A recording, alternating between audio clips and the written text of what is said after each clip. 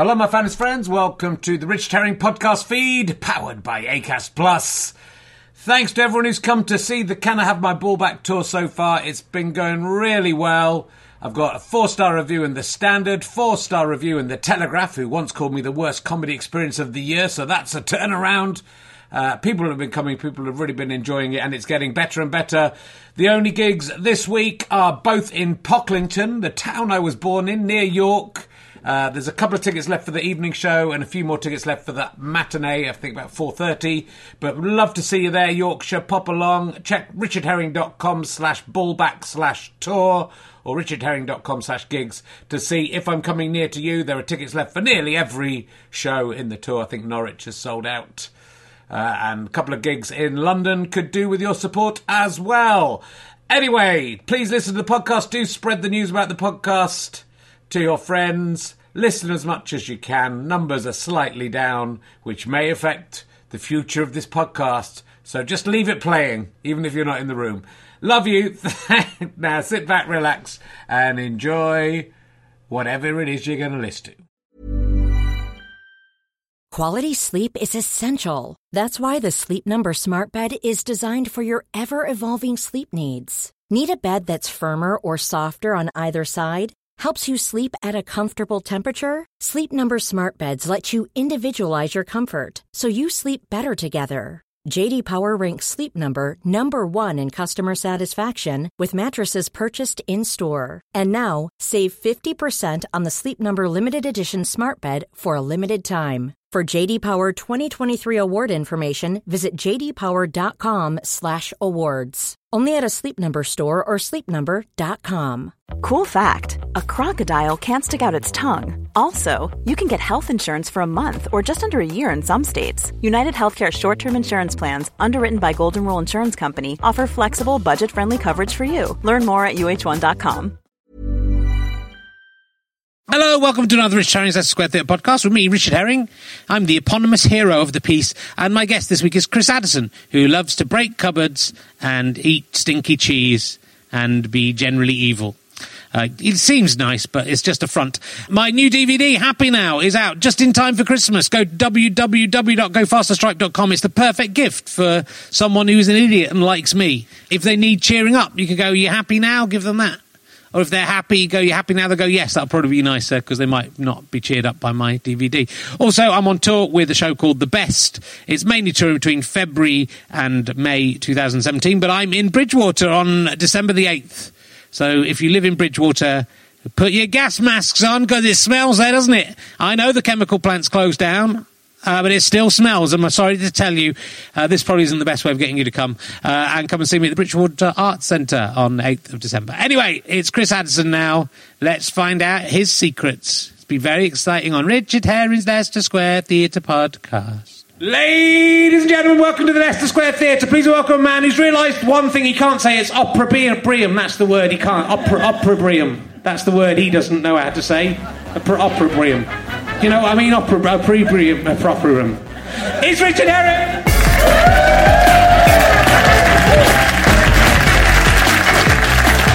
That's what I can't say, opprobrium. I can't say that. That's what I always get wrong.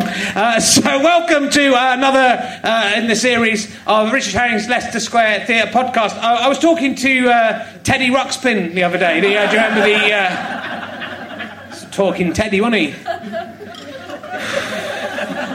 It's just got to a stage where I go on the internet and look up cool things from the 1980s and see what comes up. He calls it Leicester, so it's that's what he calls.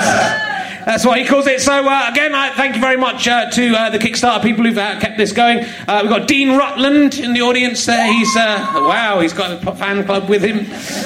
They've had their champagne already and they're fucking loaded. Look at that, it's fantastic.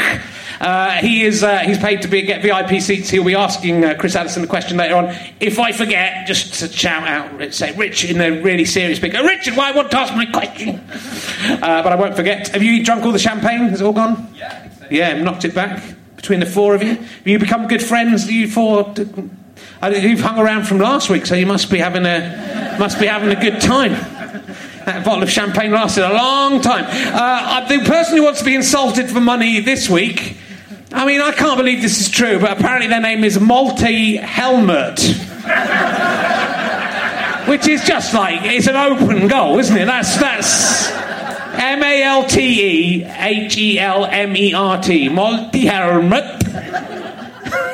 That can't be real. What I love is people, forgive me, Multi-helmet, if you are a real person who's just from another country and you don't know that your name means just smegma. But I don't think you are real. It's like, I think that's CJ from Eggheads pretending to be called Multi-helmet. He's got lots of nom de plumes. He is he's got a great imagination. Bloody hell. Let's see who's in the audience. There's a lot of people with beards last week. I should have done it this way around as well. That's the mistake I made last... Oh, for fuck's sake. Yes, it's going. There's Andy McCaich. He helps me. When I've got technical difficulties, what does it... E-America? What does that mean, E-America? I don't know. Just TK Maxx. It's cheap. Okay. E-America. They're what? They make trainers. They're not. They can't spell America. No. That's why they're cheap trainers. That's that beardy man from. He knows everything. He's the font of all knowledge. It's all in his beard. That beard's like Wikipedia. There's a man here in a nice baseball cap. Inside, are you enjoying it? Yeah. Are you well? Because I don't want to. If you're wearing that, you look quite healthy. So I'm just checking. That's all right. It's worth check. It's worth just checking. You're just a bit bored. Yeah, that's all right. That's normal. What do you do? What do you do for a living? And what's your name? I should say. Steve. That's nice. What's that accent? I'm a bit of a Henry Higgins with accents. Just say a couple of words. American. You're American. Are you E-American though? That's what I want to know. Yeah, it's. And I can tell you where. Do you come from? Somewhere around the edge of America? Yes. So I'm Henry Higgins. New York. Yeah, it's New York. He said. Where are you from? LA. That's close, isn't it? It's close. You could barely be closer. What brings you to the UK? You've just come from LA to see. Are you a big film producer coming to get me in a Christopher Guest movie, maybe? Yeah, brilliant. That's good. What do you do for a living? I work in TV. You work in TV? Andy, I'm going to have to start doing it properly now. Okay. Because this is a big thing. This is my big opportunity. What TV shows have you made? RuPaul's Drag Race. RuPaul's Drag Race? Yeah, you're impressed by the production values of Rich James Square Theatre Podcast. That's brilliant. Oh, well, thank you for coming to the show. Did you know what you were coming to see? Yes. Bloody hell. Is it because of Chris Addison? No. Oh, but it's because of me. That's it. The show's over, Chris. Go home. I'm just going to do some monologues and stuff. Just pitch a few of my ideas. Well, love to meet you, Steve. That's very nice. I won't be rude to you then.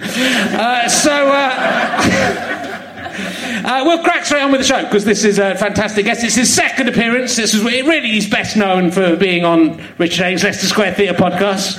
He was on the first ever videoed episode of this. It's down to him. We people wanted to see his face. He's probably actually best known for being the man who can be seen in the audience for the TV taping of Are You Dave Gorman in 2003. And generally, that is on his Wikipedia page. I'm not even joking. Someone has put that into his Wikipedia page. He's done a fuck of a lot of stuff. And they've said he can be seen in the audience for the TV taping of Are You Dave Gorman in 2003. Go and check it out. And no one's taken that out. It's Chris Addison, ladies and gentlemen. Chris Addison. TV's Chris Addison. Welcome. There's a microphone there. Sorry, there's lots of rubbish in the way.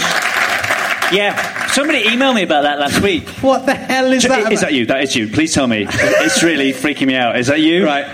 So they emailed you, and then they went, you went yes, and they went, right, no, I didn't straight to Wikipedia. I didn't reply. But occasionally people say, I've just seen Are You Dave Gorman? That's you, isn't it? And I'm thinking, how are you watching Are You Dave Gorman? Has that gone on Netflix now? Maybe. Yeah, it was a good show. What do you remember about being in the audience of Are You Dave Gorman? Great, it was really good. And, do you remember which Dave Gormans were on it that week? I think the Dave Gorman was on it. Was he on it? And there were 50-odd other ones. I was there I went to a couple of the recordings, actually. Yeah, and I think I went to the last one where all the Dave Gormans turned up. So I saw all of the Dave Gormans. Which was, and not many people can say that, really, can they? Wikipedia, what people put on your Wikipedia page is brilliant. For ages, somebody had put on my page... he is a very keen beekeeper and has 5 times attempted and failed to become president of the British Apiarists Association. Which I thought was such an elegant piece of vandalism. I don't look at it. Somebody told me about this. I thought, well, let it be there. And let it just and I kept getting asked about it in interviews. Because what happens is that somebody from, journalists just look at Wikipedia, that's all they do. So they just put it in their story. And so that's the second source corroborating Wikipedia. So all other journalists have 2 sources now, and they can... So, James Martin brought it up live on Saturday Kitchen. I had to go, that's not real. And it's like an entire section of their programme just fallen... But you should try. You should try. I saw that. There's a bit of me going, maybe I'll get into beekeeping. Why not give it a go? No. Have you got a garden? Me and Vince Cable. Yeah, you could get some bees in there. Yeah, I could totally get some bees, but I have small children, so it's That's probably all right. not a good idea. What is more important, the faces of your children or having or some honey? Free honey. Yeah, free waxy honey. All the time. Yeah. I don't know. It's touch and go. You've got a couple of kids, so you could lose one to bee stings. My daughter got stung for the first time the other day. Yeah, by a wasp on the ear. Oh, believe it, and it's taken days and days and days, and it's still there. And now she's used to it, so I can get the bees. She's immune now. Do you remember the first time? This is a good question. Do I remember the first time? Do you remember the first time you were stung by a striped insect? Yes, I do, actually. I must have been under 4. Hold on, I've got to write it down. It's 201. Yeah. 201? Have you numbered them? You've not numbered them, you idiot. They're on my computer. It's on my... Oh, fine. That's not a computer, that's a notebook. I think you've gone into the Apple shop and just paid £500 for whatever's on the table. Somebody's left that notebook. Yes, I must have been under 4 because we were in the first house I ever lived in. I was in a paddling pool and it stung me on the belly, and I can remember just the sheer incomprehension. Yeah. Why the?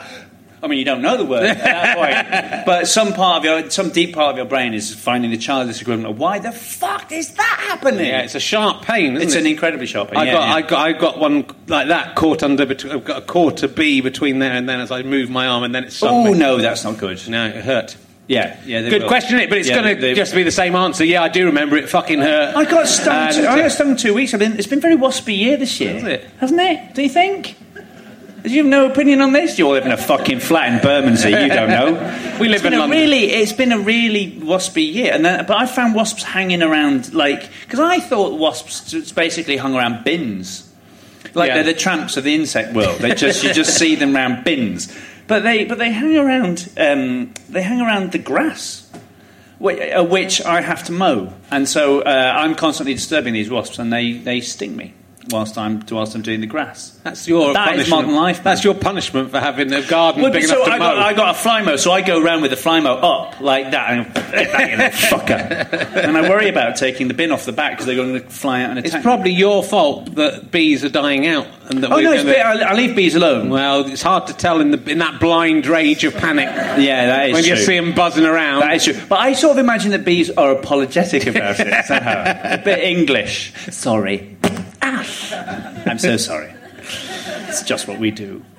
So it's about 3 years since you were last have you been? here. I've been all right. You are now nearly the same age as I was when I last interviewed you. Oh, yes. Yeah, well, how's that working out for you? It's fine. Absolutely. How are your testicles now? Because we talked for quite some time about testicles. I mean, I think they're fine. I warned you about what was going to happen within 3 years to your testicles. Maybe what you should do is, you know how with your kids you have little pencil marks on the door? So you get tattooists just to do your ages down your leg. 78. And maybe an artist's impression of the... Did we come to any conclusions about what could be done about that? No, I don't. I think just that would be a thing to go on Dragon's Den with. I've got an aging ball hammock. It's a hammock. Some kind of hammock would work. What would you pitch Well, it to? I wear pants, so that generally does the trick. I find that they have a sort of inbuilt hammockish mechanism. I suppose they do. Per se. Yeah. I don't wear pants. You don't wear pants, no. I just let it all. This is body paint. Might do it one. That's an absolutely amazing thing to do, isn't it? Men can't get away with body painting quite the same way, particularly sort of in that gene area. Wait, what? Those are very tight, aren't they? Especially if your balls, if you've got your mid-40s balls kind of swinging like a grandfather's pendulum just above you. Just above your knees. Come back. I think you should come back every 3 years. And we can measure my balls. And when it happens... Okay. I should... Yeah. I'll come on with, I'll have a white, a line on the... I'll draw a line on this pair. I'll keep these genes. Okay. And then we'll keep them as a record. Good luck. It'll be lovely. That'll be great, that. And, that'll be sort of like the kind of experiment that Darwin would have done over time. Those gentlemen scientists of the Victorian era who spent 20 years looking at worms in their garden for posterity. So we will go down in history as some kind of medical researchers. Yeah, it would be good. This is good. How your testicles changed from the age of 44. So sign up. We'll need a control. They're not going with it. So maybe a woman could do it, because that's not going to change. That would be proper control. Yeah. I don't really understand science. Women have... I don't know. I think women might have testicles. I'm not sure about that. Okay. Because Donald Trump grabs their pussies, which suggests that the pussies are external in some way to be able to grab I don't know if he knows what that means. No, I don't know if he... I don't know if... to me, it sounds like somebody spends a lot of time grabbing male genitalia, because you can do that. Yeah. So he's kind of going, yeah, that's what I do. I love grabbing pussies. Yeah, I get all 3 bits. Yeah, got them all. I hold on to them. It's quite hard to... they're quite... To grab it... Yeah. I mean, he's an old man. He's probably worked a technique out. Maybe, yes. He seems to have had a lot of practice of a sexual assault. Well, he might be the President of the United States, as you say that, and there may be a drone heading for your garden. Yeah, but it's probably just Amazon delivering more ball hammocks. On Prime. Quick, next day ball hammock delivery. That's how Prime gets you, isn't it? Is it true, this is something you have claimed and I don't think it's true. I claimed it. Do you have the ability to tell if a trampoline is the correct tensile strength?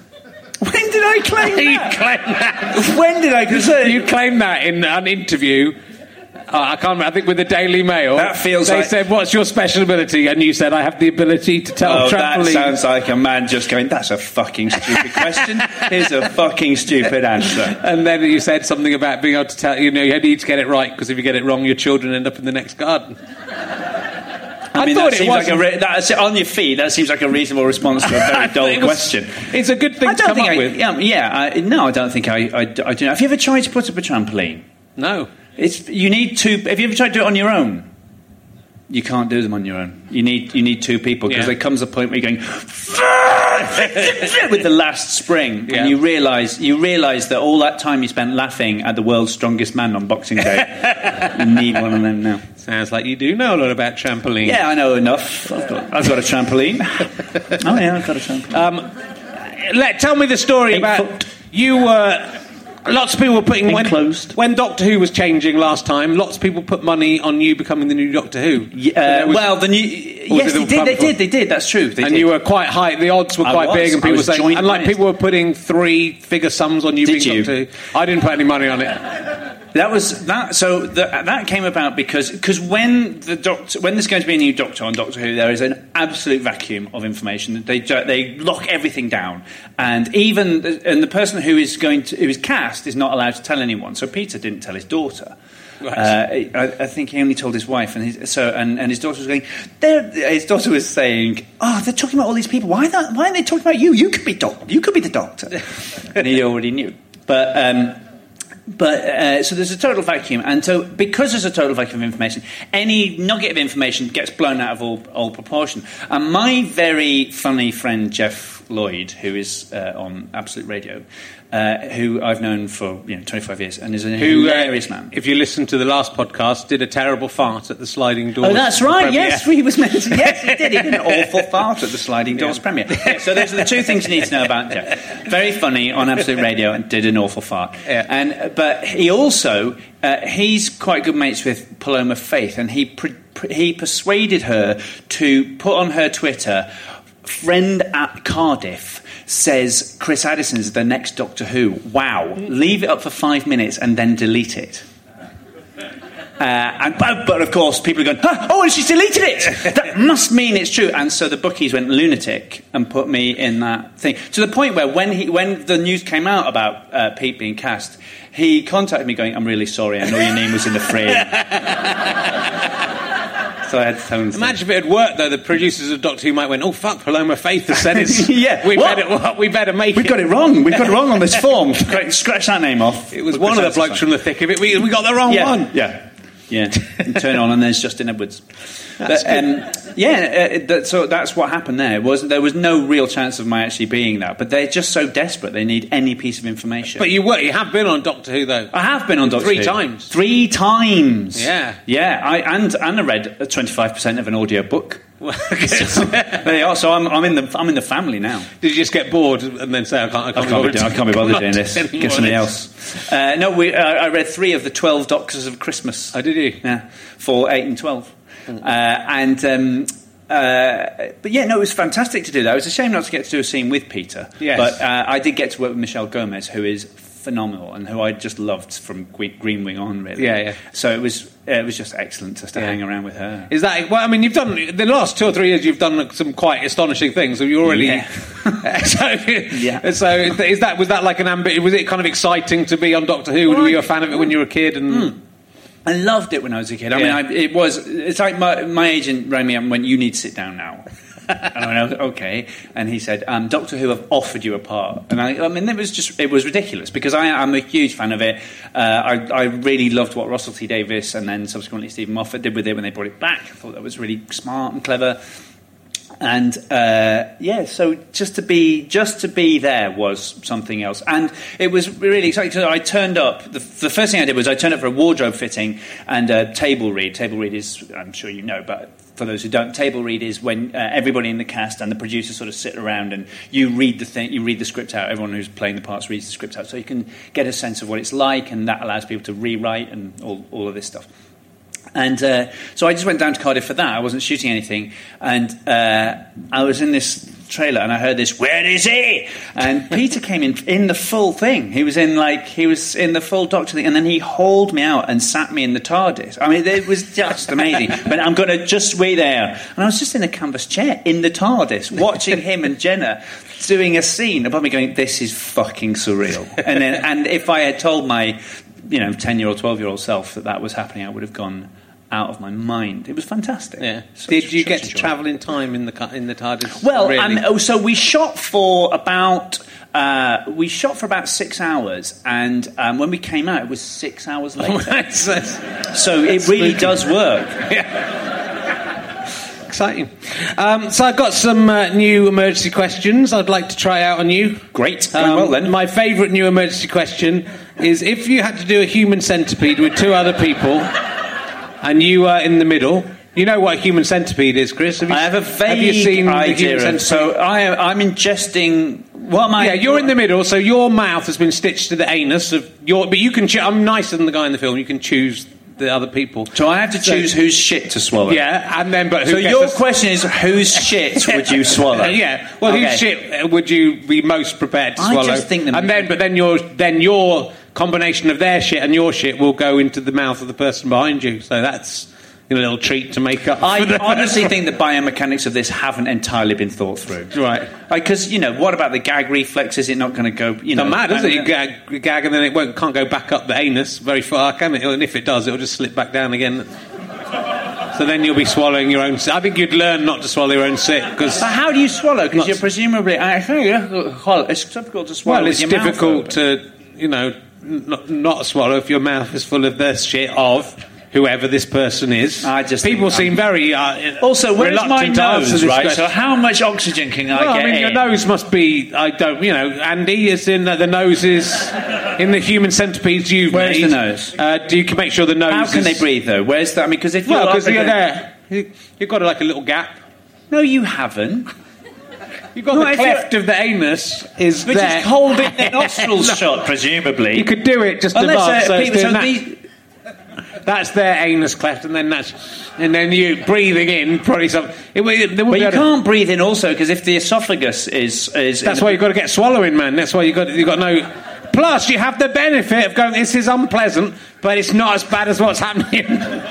What's going to happen in 10 minutes? So it's all like being in a traffic queue. I'm fucking annoyed about the traffic queue, but at least we didn't turn up a minute later. Yeah. I would think probably the Queen and Prince Philip.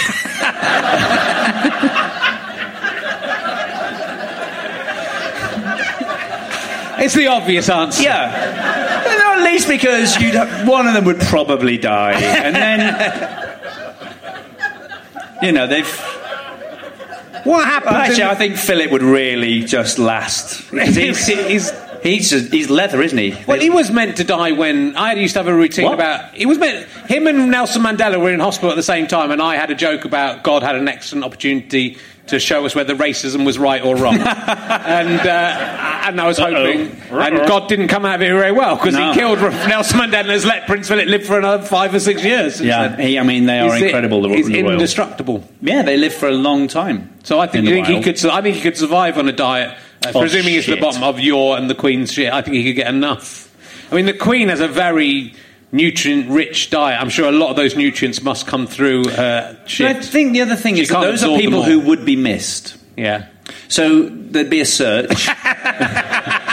They'd be among the most missed people. Because, if you went for, I don't know, if you picked a rock star, people go, oh, it's just a lost weekend, there's no point looking for him. But if the Queen and Prince Philip were kidnapped and surgically attached to a human centipede, there would definitely be, the police would definitely get called. Yeah. And they've probably got some kind of homing device inside their skin. I would imagine they've been chipped at the vets. Yeah. The royal family have probably all been chipped. I bet Harry was chipped when he went out to Afghanistan. Because, if he got kidnapped, you'd need to know where he was, wouldn't you? Yeah. Eh? It's interesting. What happens, though, Andy? You're my human centipede expert. So, why is he? Does he breed them? Because he's seen. I think he probably does them, but he's seen 2 of the 3 films. So that's for me is that's someone who's interested. 2 of the 3 films. He's interested enough. So after one film, you went, oh well, that wasn't appalling. Then you went back, but after 2, you went, no. This idea has run its course.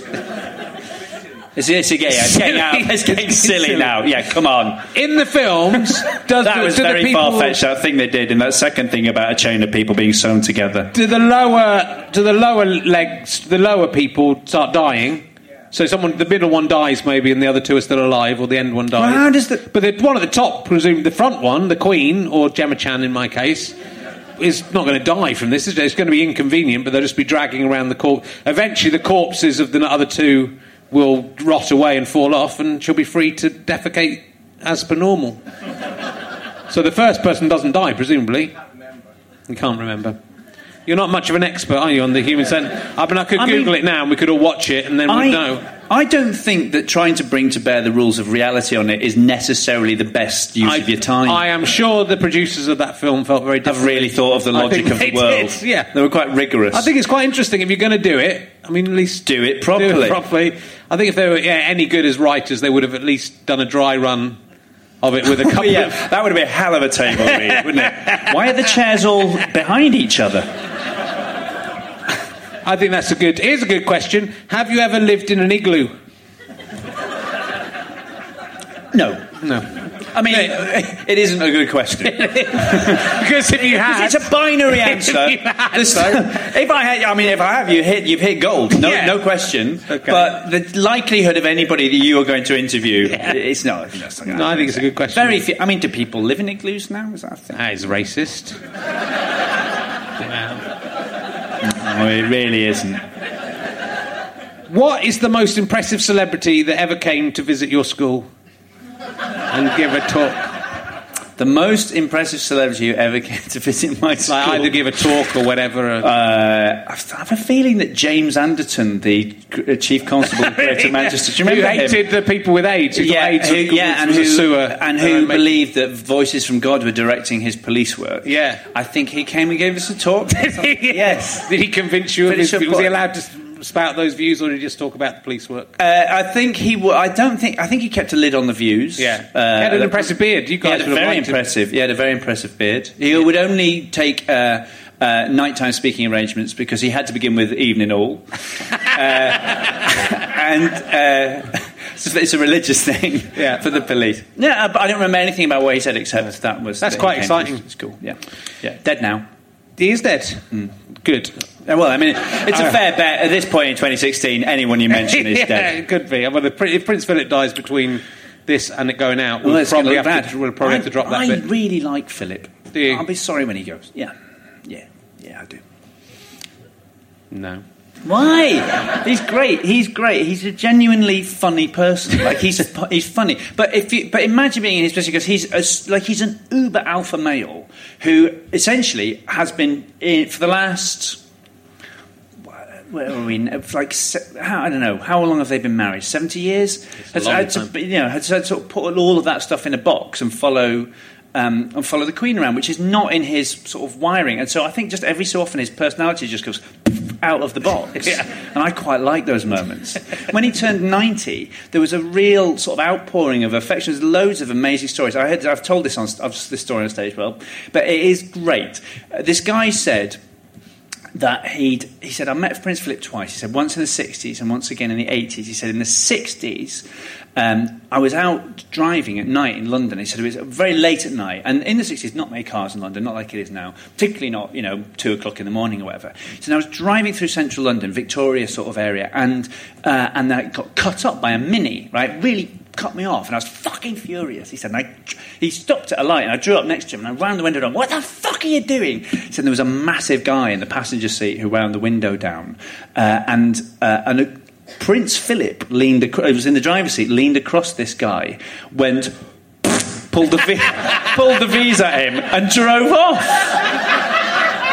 He said, and I met him again at a party in the 80s, and I told him that story, and he said, sounds like me.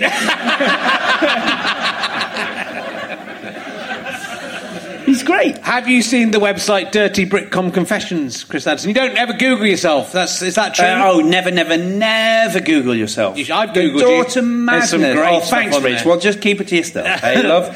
Yeah, no, don't Google yourself. That's crazy. I Google myself. I'm on top of it. I don't know that, but I've not Googled, so I've not seen that website. Dirty Britcom Confessions is where people anonymously give their sexual fantasies about comedians, British comedians usually. Do they leave contact numbers? No, they don't. It's anonymous, so you can never follow this through. Thought through. There's an interesting... Because there are a lot of British comedians who would absolutely phone them up off the back of it. This is one. I wonder what Chris Addison's hand would feel like sneaking into my knickers as we sat at the Mock the Week desks together. Illegal? Feel illegal? Could be. I mean, It might be, that might be Russell Howard. Was that Hugh? Did Hugh write? H. Dennis Hastings.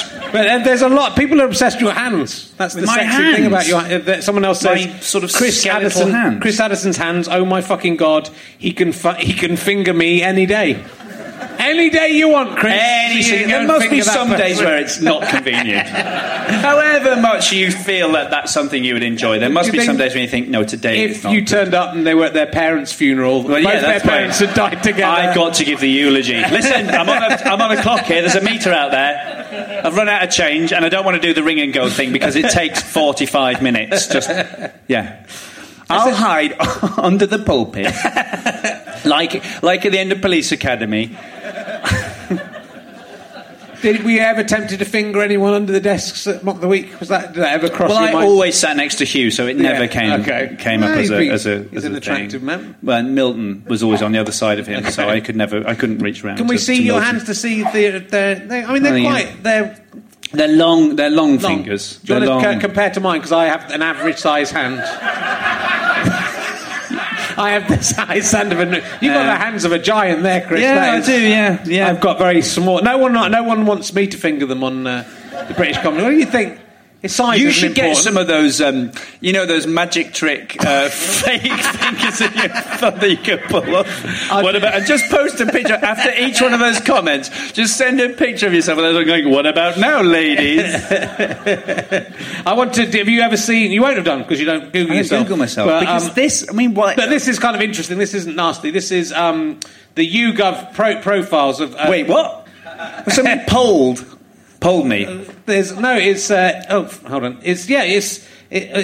I had it up on here, so I'm going to start again. Hold on. And it keeps on going off. So it's a demographic of your fans. We talked about this. Wow, is that a thing? Yeah. So this is what your fan looks like. He's listening to headphones. Right. No, that's just a picture of me. Literally, that just says the only person who likes Chris is Chris. He looks quite young. In fact, he is quite young. What he likes is your fan enjoys his lifestyle. His favourite dish is pizza a quattro formaggio. That's the favourite dish. What that is? That's somebody. Oh, quattro formaggio, not quattro stagione. Interesting. Yeah. A cheese eater. The second favourite dish of your fan is edamame beans. The third favourite dish is cinnamon swirl. Well, at least he's getting some fibre there in between the masses of carbs that seem to make up the main... No, that's possibly why my audiences are quite unresponsive. Yeah. Is the sheer amount of carbohydrates. I thought I was just a bit shit, but it turns out they've all had deep pan and a lot of cheese. They like writing, they like Scrabble, and they like pub quizzes. That's pretty bang on. That's you. Yeah, I like all those things. It's entirely described you so far, actually. They like Formula 1 and track cycling. No. Track cycling, yes, okay. 100%. Formula 1, no, that's for idiots. And their most likely pet is a cat. That is true of me. So that's a 1 in 2, isn't it? Is there somebody the most likely pet is a serval? What? Here's some things that your fans think. I think newspapers should encourage debate and challenge perspectives. Well, I don't think they should encourage debate and that all comment sections should be closed, surely. Don't think comment sections are doing any good to anyone, including the commenters. I would not be able to manage without the internet, your fan says. Nobody would be able to manage without the internet. That's where we are. That's why the UN talks about it as a basic human right now, because that's where we've got to. Now, the thing about your fans, they have a very low... pain threshold. No, there's a very low... they have very little disposable income. They're quite left-wing. Oh, that would explain a lot. They have £125 to £499 a monthly spare. What? That's not too bad. Oh, that's terrible if I'm going to have to... I mean, in terms of pricing my tickets, that's not good news for Chrissy. But there is some... They shop at Sainsbury's. Fair enough, yeah. That's where I got the champagne. But they avoid Taste the Difference. Because they're on a budget. Their favourite celebrity is Andy Parsons. Okay, wait, but am I not their favourite? So, my fans don't even like me best. This is really their favourite film is Wallace and Gromit.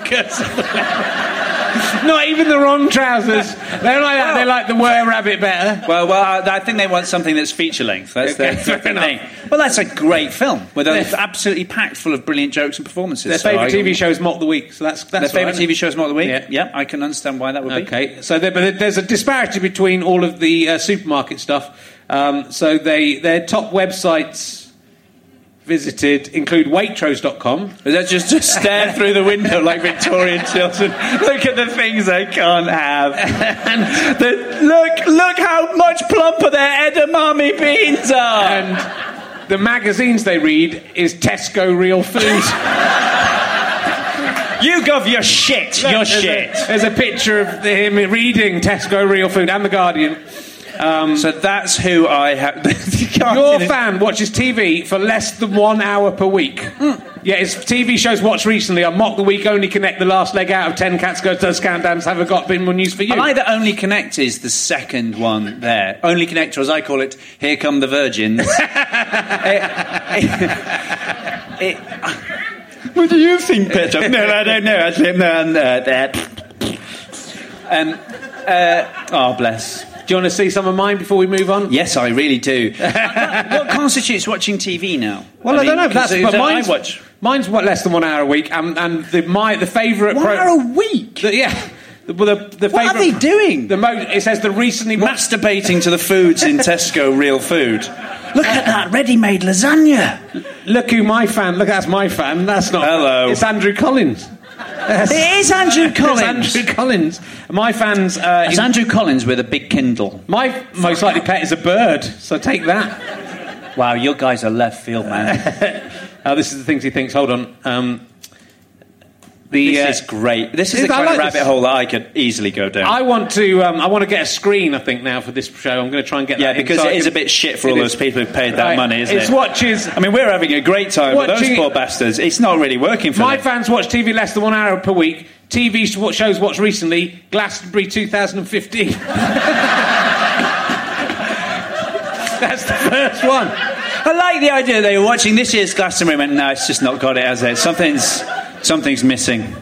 Darling, get the VHS. Now, my fans' favourite celebrity is Stuart Lee, and their favourite TV show is Stuart Lee's Comedy Vehicle. Oh, that could not be better. It's like YouGov has been set up for 15 years just to get to that punchline. The whole thing is a massive troll of you.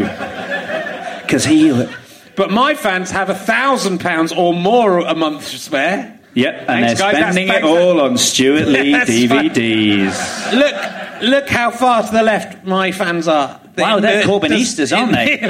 They're slightly worried that Corbyn's a bit soft on them. Which I think, if I remember rightly, I did this before. I looked up Karl Marx. Let's see if I'll do this live. Who are his fans? What's their favourite show? Will tell us. Read it. Oh, fuck, he will. Karl Marx has got the same fan as yours. Oh, they are slightly more to the left. But they're only. Here's what's worrying me: is they're all men. Yeah. Well, anyway, let's put in some. There. Let's put in Dawn French, who will be a guest in future, and see if it's a lady. It's exciting, isn't it? Are you enjoying this? Men look at websites. This is why .com. It's that lady. It's a nice lady. Looks a bit like Helen Daniels from Neighbours. She does. She's a bit Theresa May, actually. She's power suit, hair's kicked out. Well, that was fun for us. So I feel so much better informed and yet sadder. It's weird, isn't it? But I think the thing someone told me, I think maybe even Ben Goldacre told me that is worked based on the things that people say different to other people. So when it comes up with those ridiculous things, it's not actually their favourite thing. It's just that your fans.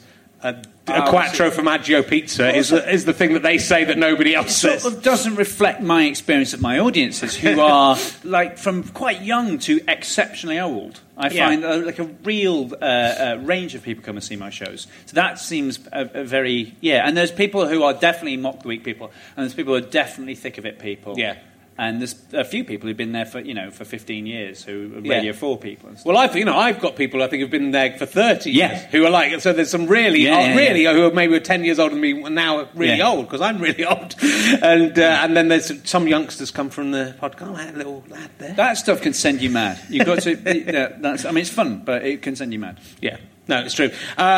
Are you still doing stand-up? Are you gonna... I haven't for ages. It's really because I just haven't had the opportunity. And the other thing is that because it's hard, isn't it? When I come and do things like this, I think, that's what I want to do. I want to be there on stage and talking to people. And but actually, stand-up itself that's a muscle that needs proper work. And even if you're gigging regularly and you've not gigged for a week and you go on stage, you can feel it, can't you? You go, fuck me, I'm a bit rusty here. So if you haven't done it for quite a while, you do need to sort of work quite hard to get to a point that you're happy with. So it's not like I can phone somebody up and go, do you know what, I want to come down tonight and do 15 minutes or whatever.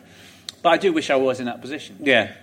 But you are very busy. So you've been doing in the last 3 years. You were doing Veep, I think, last time we talked to you. I must have been. But you've obviously been directing quite a lot of that, and now you've stopped directing. that's finished. Yeah, I'm done with the Armando. Yeah. So I sort of stayed on for an extra year after Armando left. I stayed on. HBO and Julia asked me if and a couple of the other Brits if we would stay on and sort of.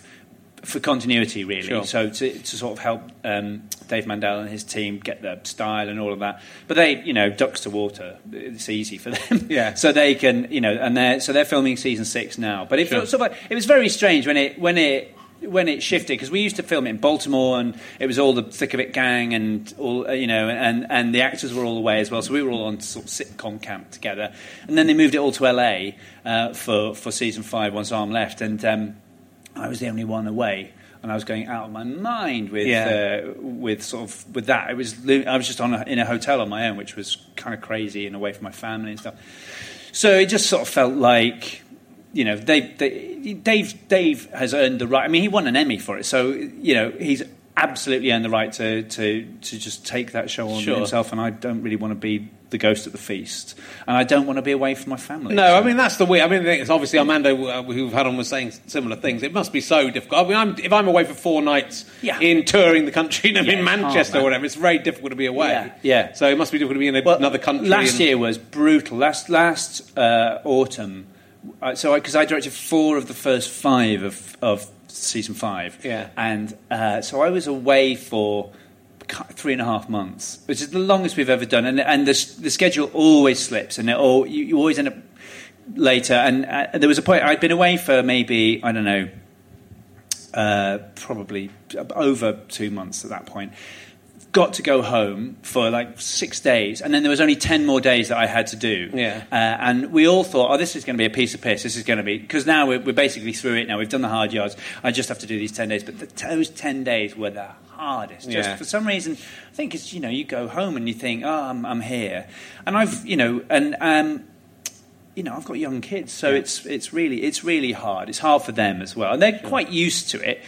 And they're pretty resilient, because kids are, but it's not good. So will you do more? I mean, there must be more offers coming in. You've won out. You've been nominated for director of Emmys. Did you win the? I didn't win the Emmy. I won a Director's Guild Award. Yeah. So and that's great. I mean, just being nominated is pretty extraordinary.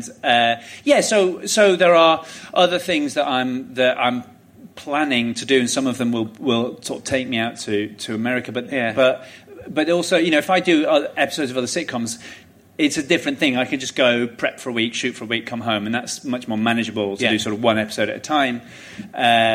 Or if there are bigger projects, then those bigger projects are ones that I'm sort of, I don't know, then I'm kind of more heavily involved in it as well, and there's a better reason to go away for a length of time. But also, now you can, what we used to do in the first 4 seasons of Veep, as Arm was telling you, it was all written here, we edited it all here, so we were really only in Baltimore. It was a few months, but we were only there for the shoot in America, and it's not like that now. That shows, but you can do that with, you can make anything over Skype. And down ISDN lines and so on. You can edit in another country from the person that you're editing with. In fact, we used to do that on Veep. So we used to edit our shows in Goldcrest Studios, which is in Soho, and we had a link to our production offices in Baltimore, so that when we were sort of in the middle of a season, you could actually, there was a room in our production offices with a sofa and a big telly.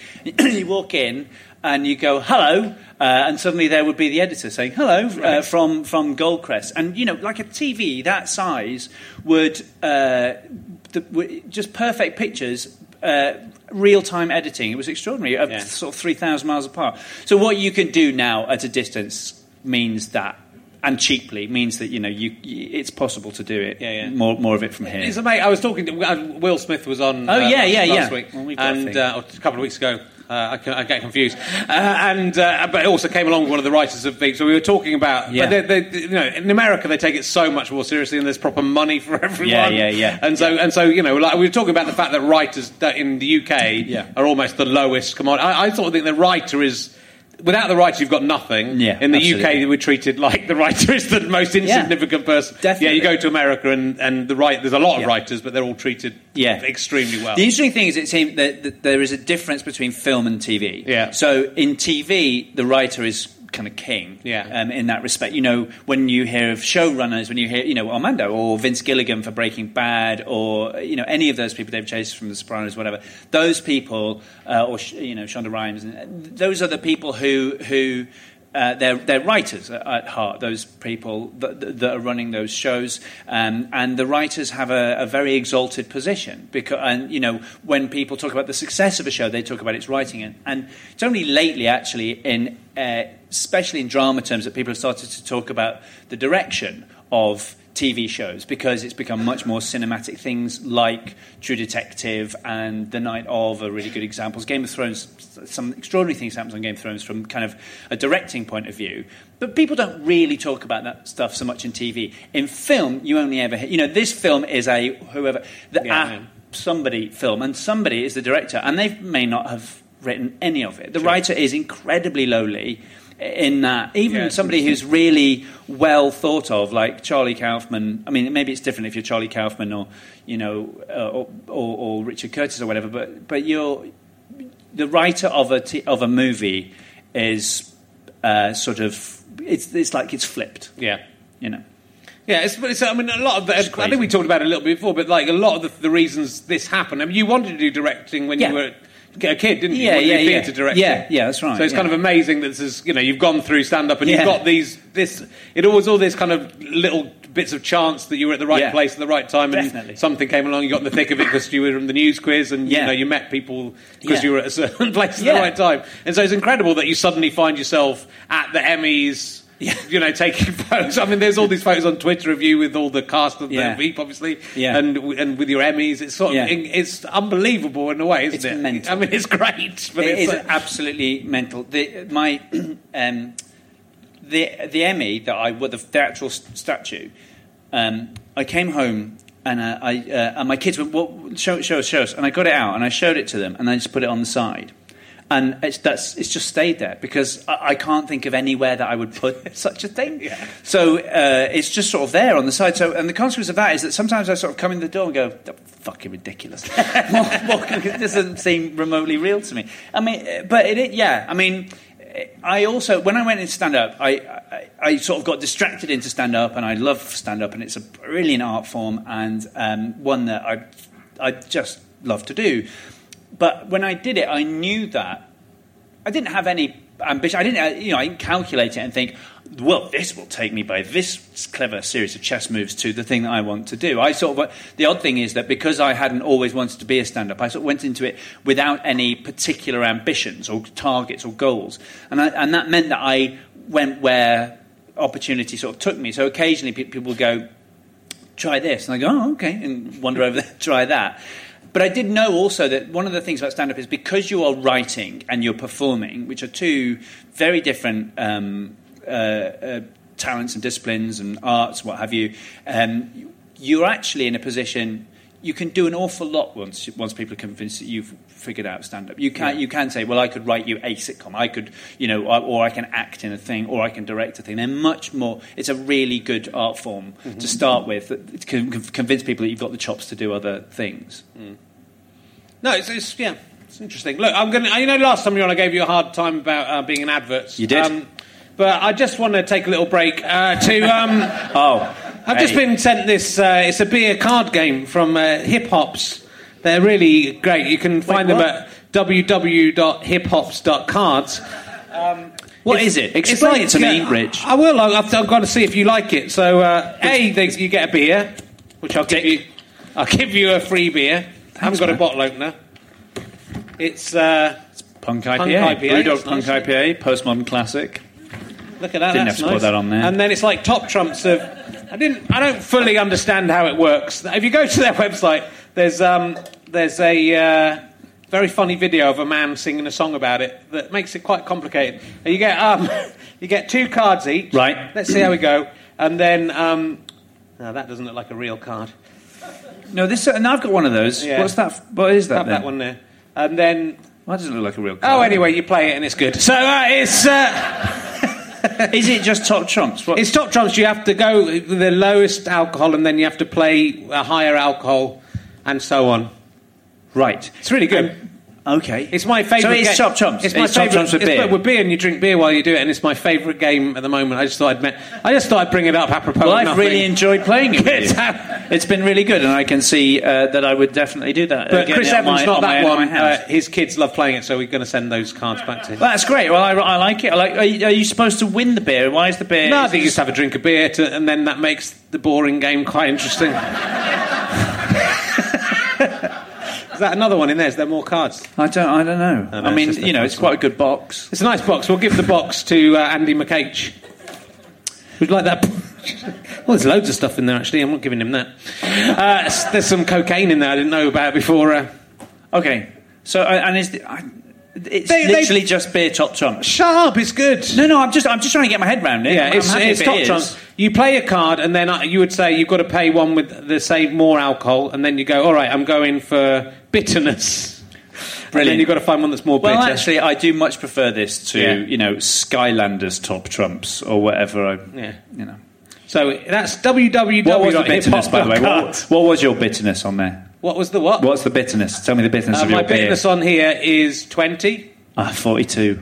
Well, I think that's mine. I don't think it doesn't quite work like that, but it's a good game. Yes, it literally works like that. That is exactly how it works. So, but go and buy that. They've been nice. They've given us some money to make the show, so they're very good nice for them. people. And lots of I'm gonna have one of all of them. You can play it whenever you want. Dean Rutland is the VIP. I'll get all this out of the way while we can. There's Dean. Have you got a question for Chris you'd like to ask him? Yeah, can I have the beer? Can you have the beer? Can you have the beer? Well, I don't know. That's a licensing question. Yeah, I don't think you're allowed to have bottles in the theatre, so you can have it later. You really wasted a question. That was a really... I mean, you could have found out felt like anything. a good joke at the time. Dean, you got a free half a bottle of champagne. Did you? Agreed. Oh, you don't want to mix Well, them. when I say free, it was a quarter for you. Well, if you were quick, you could have got more. Bettina looks like she can knock it out. So did you have a... Do you want a second go at a question, or... So I was going to ask a question about Community, actually. Oh, yeah. He is, like I Community? noticed that. I do. I've not seen a lot of it, but I do like it. I love Gillian Jacobs. I think she's amazing.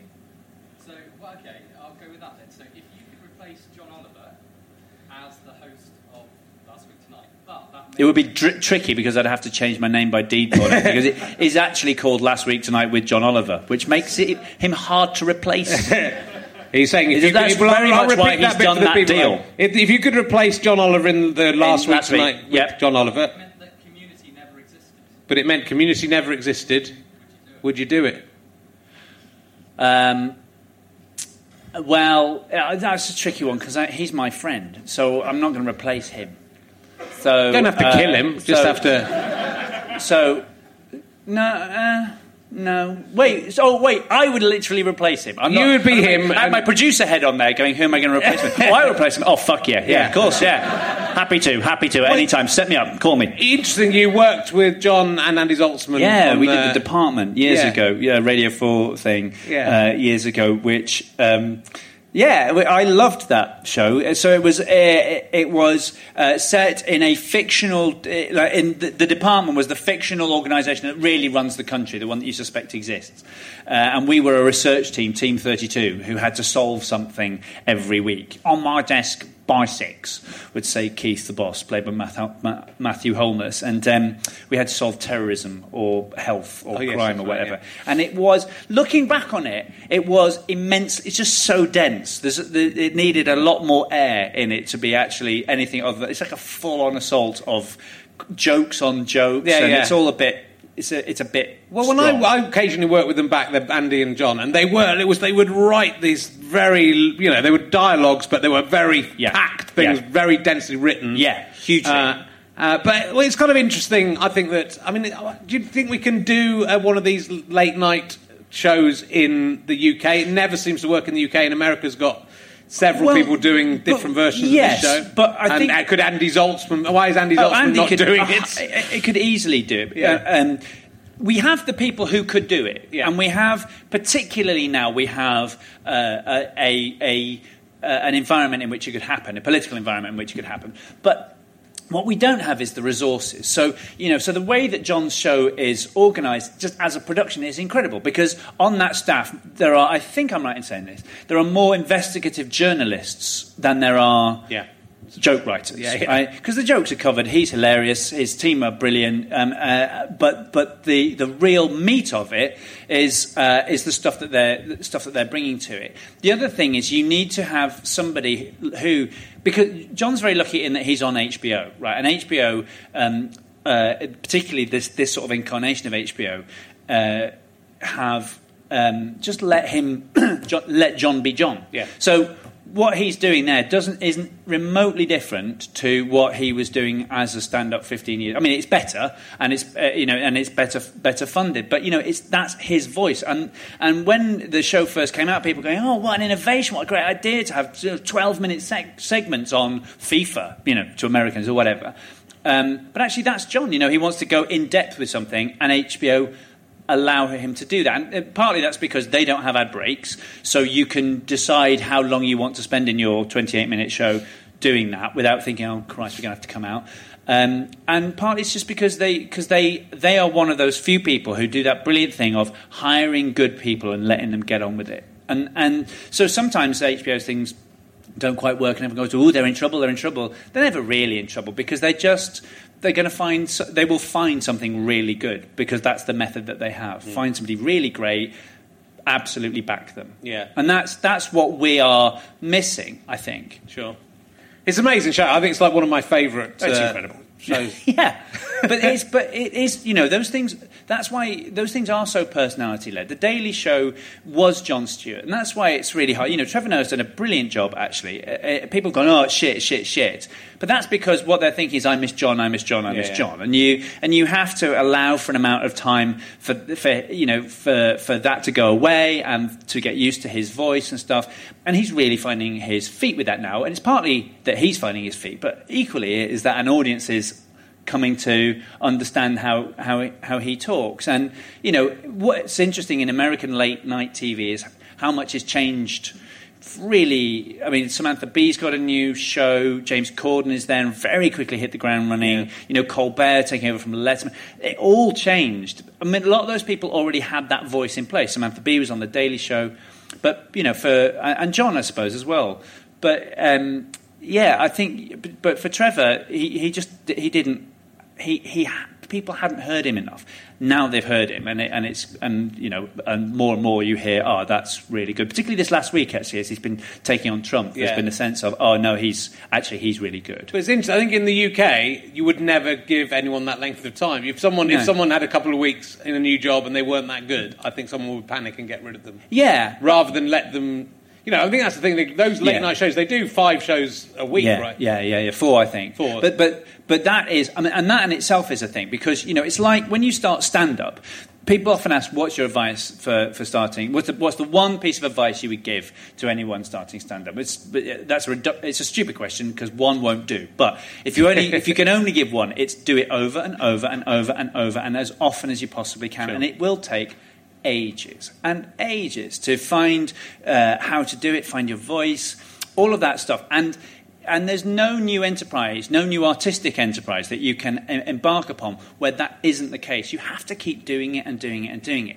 And they do have the space to do that. I mean, eventually, if it isn't working out, you know, Comedy Central would absolutely can Trevor Noah and find somebody else to do it. Yeah. You know, that's a brutal business level decision that will be taken by somebody at some stage. But they do at least, you know, give people the time and the space to find out what they're doing and the opportunity as well to do it over and over again. And what happens here as well is that because people are worried about how this is going to work and they don't have. You know, there aren't that many financial resources. It's getting, you know, there's less and less money. Although the papers will try and tell you otherwise, there's less and less money to make TV shows with because there is more and more TV being made and the butter is being spread thinner. So any TV show that's being tried has, I think, less time now to find its feet. So what tends to happen when we try and make a show like Last Week Tonight or The Daily Show, which we've been trying to make for 20 years, is a channel, usually BBC 4 or Channel 4, will commission a run of 6, a weekly run of 6, and then go, at the end of it. I mean, I'm being slightly unfair because, you know, like Channel 4 back Stand Up for the Week for a long time and all of those sorts of things. But there's nobody doing it. I mean, since the 11 o'clock show, which was a failed experiment because they sort of didn't have the courage of their convictions, really, and they went for bum jokes very, very quickly. Nothing wrong with that? No, definitely. No, there's no question. Dick jokes are a brilliant form of satire, and then I always happen, but you've got to do some other stuff as well. But what they did do with the 11 o'clock show was they did it 3 times a week for ages. They really tried. And since then, nobody has really tried. And, you know, and that's not to blame any broadcaster for it because it's hard to find the money to do it. Mm-hmm. But there are people around who could do it. Matt Ford's doing a good job. It'll be really interesting to see what happens with Unspun. It seems to have started well, and I think, you know, he's exactly the right person to do it. Andy would be a brilliant person to do it. There's definitely the talent there, but it's just the resources. And writing that stuff's hard because it's quick, isn't it? So that's the whole conceit of As It Occurs to Me. Yeah. Is this is a high wire act. But that's fine with As It Occurs to Me because it's supposed to be a high wire act. What you don't, when people criticise things like The Now Show, it's really hard to write those things with the available budget and the available time. If you've got a staff of loads of people who are there all week finding the funniest stories, the funniest way of doing those stories, then you will have a bulletproof show. But if you have to assemble your people, the day before, panic read the papers, and you've got to have a version of the script by 6 hours from then, it's going to be a bumpy ride. Mm. Have you ever been in a canoe?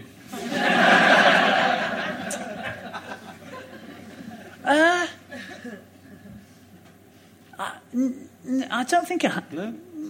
No? No, sorry. Were you hoping for advice? Yeah, I was just thinking, I thought that'd be an interesting, so I thought that was a great question. If you were God, what flavour would you have made ejaculant?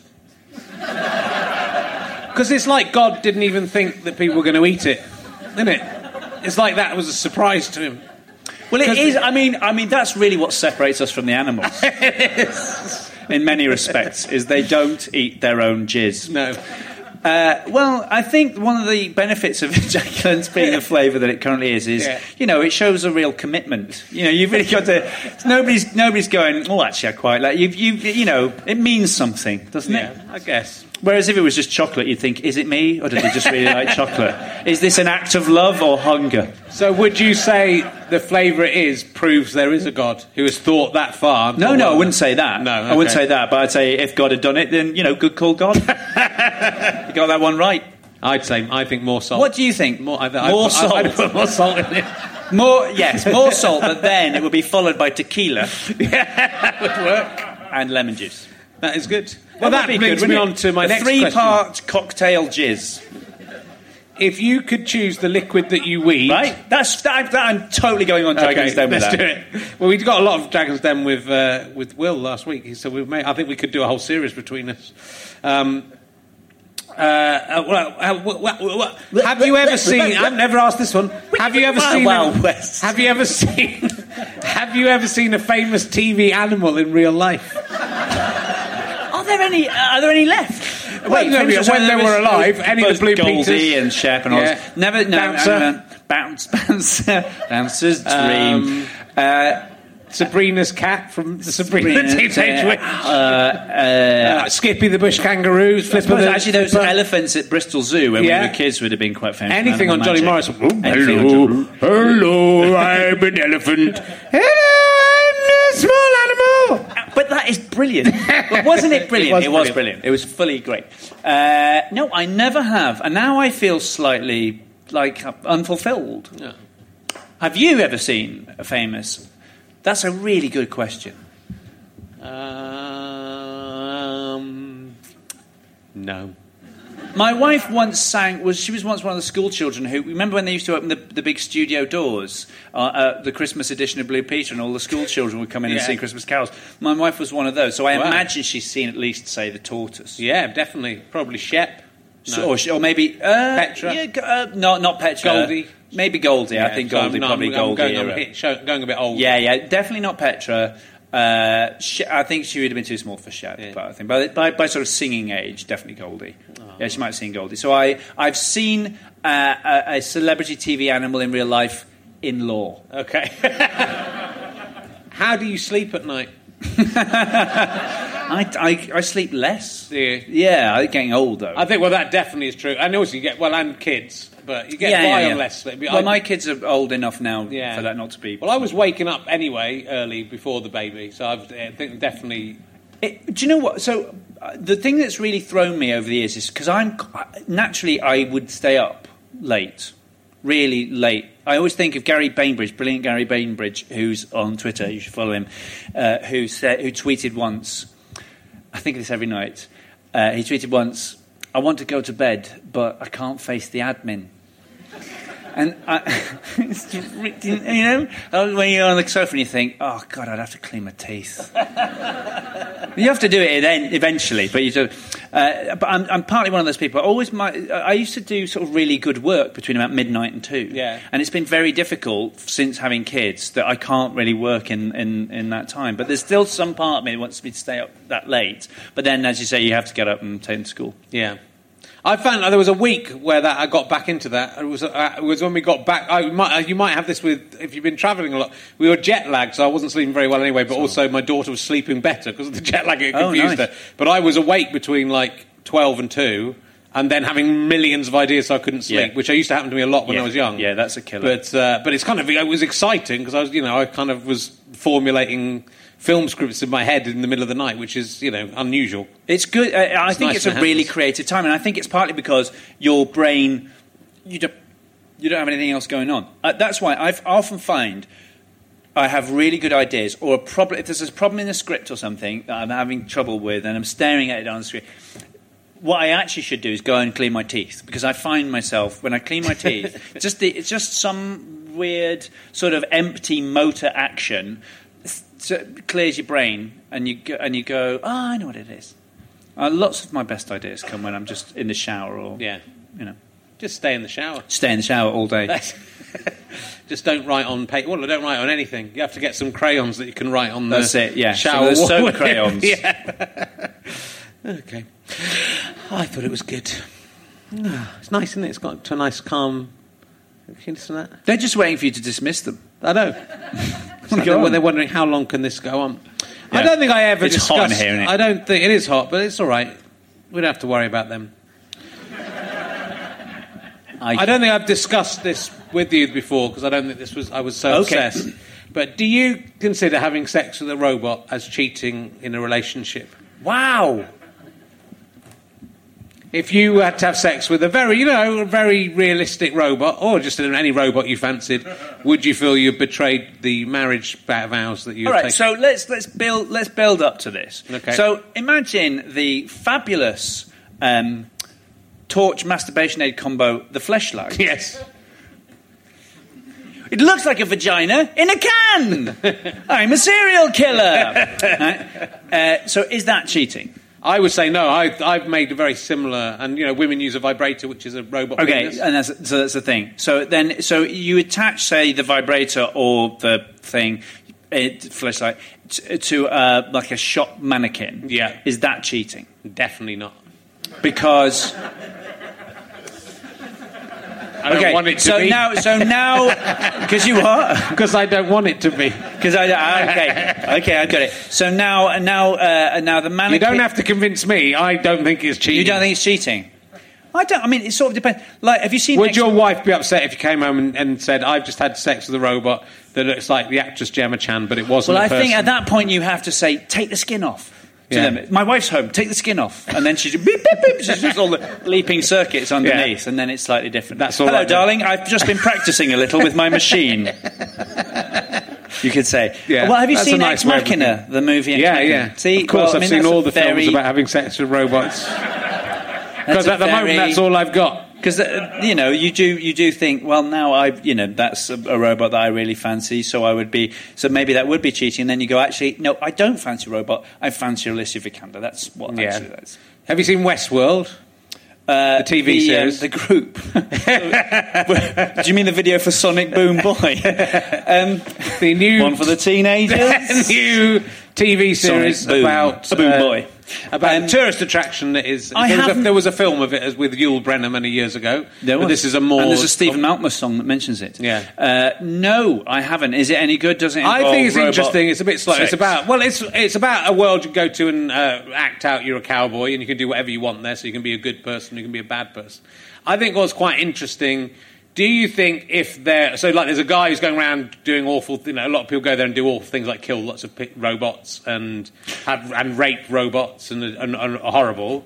Do you think if there was that place, this is a very serious question about sex with robots, do you think that would discourage people to do that in real life or make them more likely to do it in real life? So if there was a world where you could go and do disgusting things like as a tourist attraction... Which so it's a sex tourism. Well, sex tourism, murder tourism. So like you could go... People are just going and shooting robots. They get all the thrill of shooting someone dead, but they haven't killed anyone. Well, would it make them more likely to kill people in real life, or would it make them less likely to kill people? I don't think... I think it would... It's like, there's an assumption that Grand Theft Auto and things like that do lead people to be violent and so on. I don't think it's a good idea. I don't think it's a good idea to be able to shoot something that looks and acts like a human or, perform any other unspeakable act on that. That's not a good thing to have in your head, Rich. I'm really sorry if this isn't the answer you were looking for. No, it is the answer. It isn't the answer you were looking for. Please let me murder them. Let me murder them and touch them. I want to touch and murder them. Please, please, please. That's what you're thinking. I don't really want... I think having sex with a robot would be odd. I recorded 8 out of 10 Cats Does Countdown the other day. And Joe Wilkinson, brilliant, love that man, brought along as his mascot a sex doll. But not like a blow-up sex doll, like something I know, like a posable. She weighed pretty heavy. She weighed like a human weight and you could pose her, and it was and underneath you could feel a hard metal skeleton, but there was a sort of spongy, rubbery, skin, muscly arrangement outside. You're smiling at me slightly, in a worrying, Google kind of a way. And she was, she was anatomically available. Yeah. And it looked like one of the most horrifying things you could ever do, just in terms of your own sanity. Do you think you'd be halfway through and go, what am I doing? Well, if you were halfway through, then the question is, what then? I think it's... Halfway through, I just... Because what you'd have to go through to get yourself to that situation is remarkable. Also, I just like the fact that nobody really wants to go and get one. You're going to have that delivered.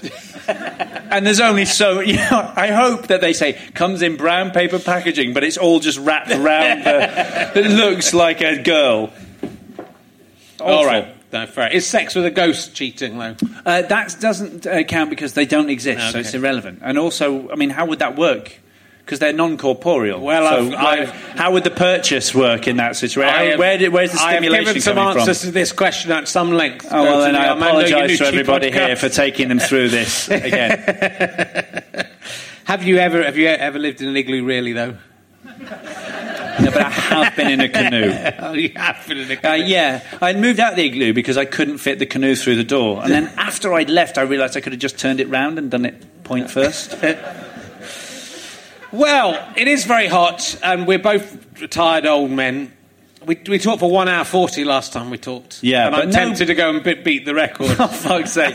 None of these people need that. They can leave at any time. They've got lives, they've got jobs. They can leave at any time. They love it. That's the biggest laugh of the evening. Yeah, that is a bit, Richard Herring's Leicester Square hostage situation.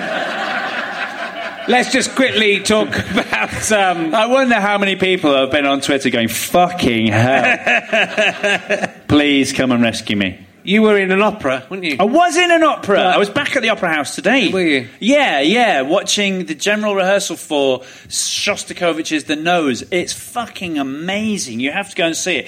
You're not going to come out whistling any tunes, let me tell you that. It's pretty hard on the old ears. But fucking hell, we will come out going... I don't know what I just saw. It's incredible. Yeah, so but they're live streaming it, so I'm going to present their coverage for that. But it is it's like there's proper clowning, and it's the only time I've ever heard a man in an opera singing "Fuck it." It was really good, really good. I thoroughly recommend it. Isn't opera all shit though? No. I think my last, what I said preceding your question, which you wanted to ask, and so asked in any case, really went to answer the point before we got to it. No. Opera's great. Opera's really, really good, and it runs, and it can be funny, it can be tragic, it can be everything in between. I've seen fantastic things. I've seen terrible things. I've seen fantastic things. And being in an opera, that's one of the best things I've ever done. So you're in L'Étoile by Emmanuel Chapret, oui. But you weren't. You were not. You were a speaking role. I was a speaking role. There's quite a lot of those in opera, right? And more than you think. And so I played the part of Smith, an Englishman, and my friend Jean-Luc Vincent, a very brilliant French actor and comedian, played Dupont.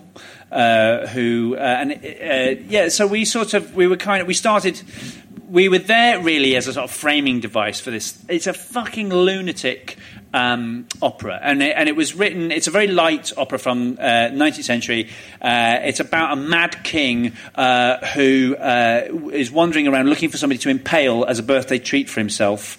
And the whole thing, and it involves a giant elephant, and it's mental. The whole thing is lunacy. So Mariam Clément, who's the director, sort of wanted to have some people reacting to it like it's lunacy. So she created these two characters, Smith and Dupont, who sort of start outside the opera and end up inside the opera. And it was great fun because I am an opera goer. That is the thing that I do. I do go a couple of times a year, and have done for a very long time. And so it was just to be on the stage at Covent Garden was unbelievable as an opera geek, but just also as a piece of performance, it was fun, and it was sort of changing finding different things out about comic performance, because that house holds maybe, I don't know, it's 2,500 people or whatever, and it's big, and everybody's doing that, you have to go big, you have to go against all of your sort of instincts as a comic performer. What we use the mic in a large space to try and allow ourselves to be as small as possible when we need to be, because that's often where things are funny. And I've spent years on Veep and Thick of It and what have you, trying to get out of myself and others small reactions. You need to go little. You're constantly saying to people, just can we have a smaller one? Tony Hale's funny about that, because I would go and go, Tony, he goes smaller, because he has a tendency to go to but everybody does. Everybody has a tendency to go big, and so it was really odd to sort of write these comic lines and find that you were having to do them in a proper kind of pantomime, right out to the back sort of a way. But it was the most fun, and it annoyed a lot of opera snobs too, which was great. What are the opera singers like backstage? Are they a crazy bunch, or are they? They're lovely. Some of them are loonies, and some of them are fantastic. And again, they're sort of like any other performers. And they're like comedians in that. So there are some comedians you meet and you think, "Fuck, calm down," and there are other comedians who you think, "Oh, great, I'm glad they're on the bill." So they run the gamut, but they're all really great and fundamentally. And what's so extraordinary about them though is how relaxed they are. That's the thing, is you'll be talking to somebody and they'll be going, fucking hell, I tell you what. And they'll be, I don't know where we are with this Brexit. What the fuck is going to happen with Brexit? That is, oh, hang on, that's me. No! They go on and they do an aria and they come back and go, sorry, what were we saying? And the aria, they'll do like a death aria. They'll be there, it's this incredible, huge emotional moment that the audience are gripped by, and they've just been talking about, should we get chips? Do you want to get chips after? And they go and they come back out and carry on the conversation about what sauce you might have. It's brilliant. It is great, and it's bustling. I've never been anywhere busier. Also, the Opera House itself is one of the busiest places I've ever been in my life, because at any one time there are like three operas that are running, and there are 2 or 3 that are in rehearsal, and there's the ballet school as well. So, and the Royal Ballet is there, plus the ballet school. There are these extraordinary sort of 20-something men and women walking around like gazelles, like this. These ballet dancers and the opera singers who are these schlubby fuckers going about. It's extraordinary, this sort of confidence of people. And so there's this tannoy system that is constantly saying, ladies and gentlemen of L'Étoile, this is your 5-minute call for this afternoon's rehearsal. 5 minutes, ladies and gentlemen, for opera rehearsal room 2. And there's all that myths d'espoir. Could you please come to, or whatever. And this just goes constant.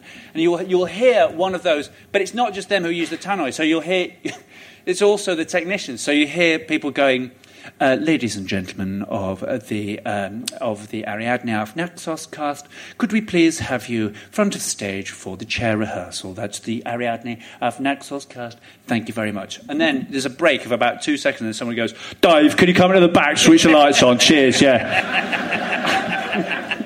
It's fucking great. Dave to the back, lights. Dave! Well, it's been lovely to see you again, Chris. I think we probably should wrap it up. Just one more thing. Was it you who broke that cupboard It was me, and I'd do it again. I'm Columboing you. Did you just talk to one Richard more Thomas? thing? Just one more thing. Was it Richard Thomas? I haven't had Rich Thomas's that I haven't had on. Until you have Richard on, we will never truly know the full story of this. If he's anything about him, he'll have totally fucking forgotten the entire incident. Which is what you would hope at this stage. Where however many years later, 14 years now. We'll get to the bottom of it. 14 years since that one cupboard was broken and subsequently repaired with no real damage to anything. About a day later by a man. This really shouldn't be ringing. This is not a cold case. This isn't, I'm not going to go to my grave. This isn't one of those things that should be on the front page of the Express every time they can't think of something about Princess Diana or global warming. But, people start by breaking cupboards and then they go on to... And then where does it go? Breaking wardrobes, sawing up tables. Sawing up tables. Well, burning chairs. Well, I swear to you, I mean, I would let it go at this point. I just think it's better for you if you... But wouldn't the person who did it say that? That is what I'm saying. What you should do is you should... I mean, it's too late for me. You have to... But what you should do is you should get Stu on, if you could bear it, and Richard Thomas and Antopolsky, right, and just put a cupboard there. And then ask them provoking questions, not about the cupboard, and see which one lashes out. And then you've got your man. Okay. And if none of them do it, it was you. Good. Well, thank you very much for coming back. They don't know what you were talking about. I know they don't, but the people at home do. Ladies and gentlemen, Chris Addison, ladies and gentlemen, thank you. You have been listening to Richard Herring's Leicester Square Theatre Podcast with me, Richard Herring, and my guest, Chris Addison. The music, as always, is played by Pest. They come in every day to do it live. They're nice guys. Thank you to everyone at Leicester Square Theatre. Thank you to everyone at the British Comedy Guide. Thank you to everyone at YouTube. Thank you to everyone at iTunes. Thank you to everyone at Vimeo. And thank you to Go Faster Stripe as well. They're quite nice. The producer is Ben Walker. He's a decent guy. He's all right. It is a Fuzz, Go Faster Stripe and Sky Potato production.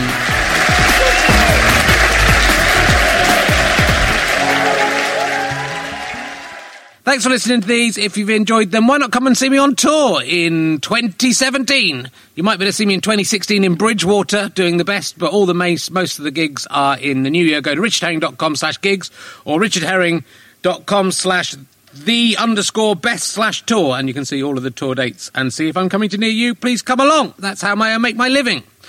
Thanks, bye.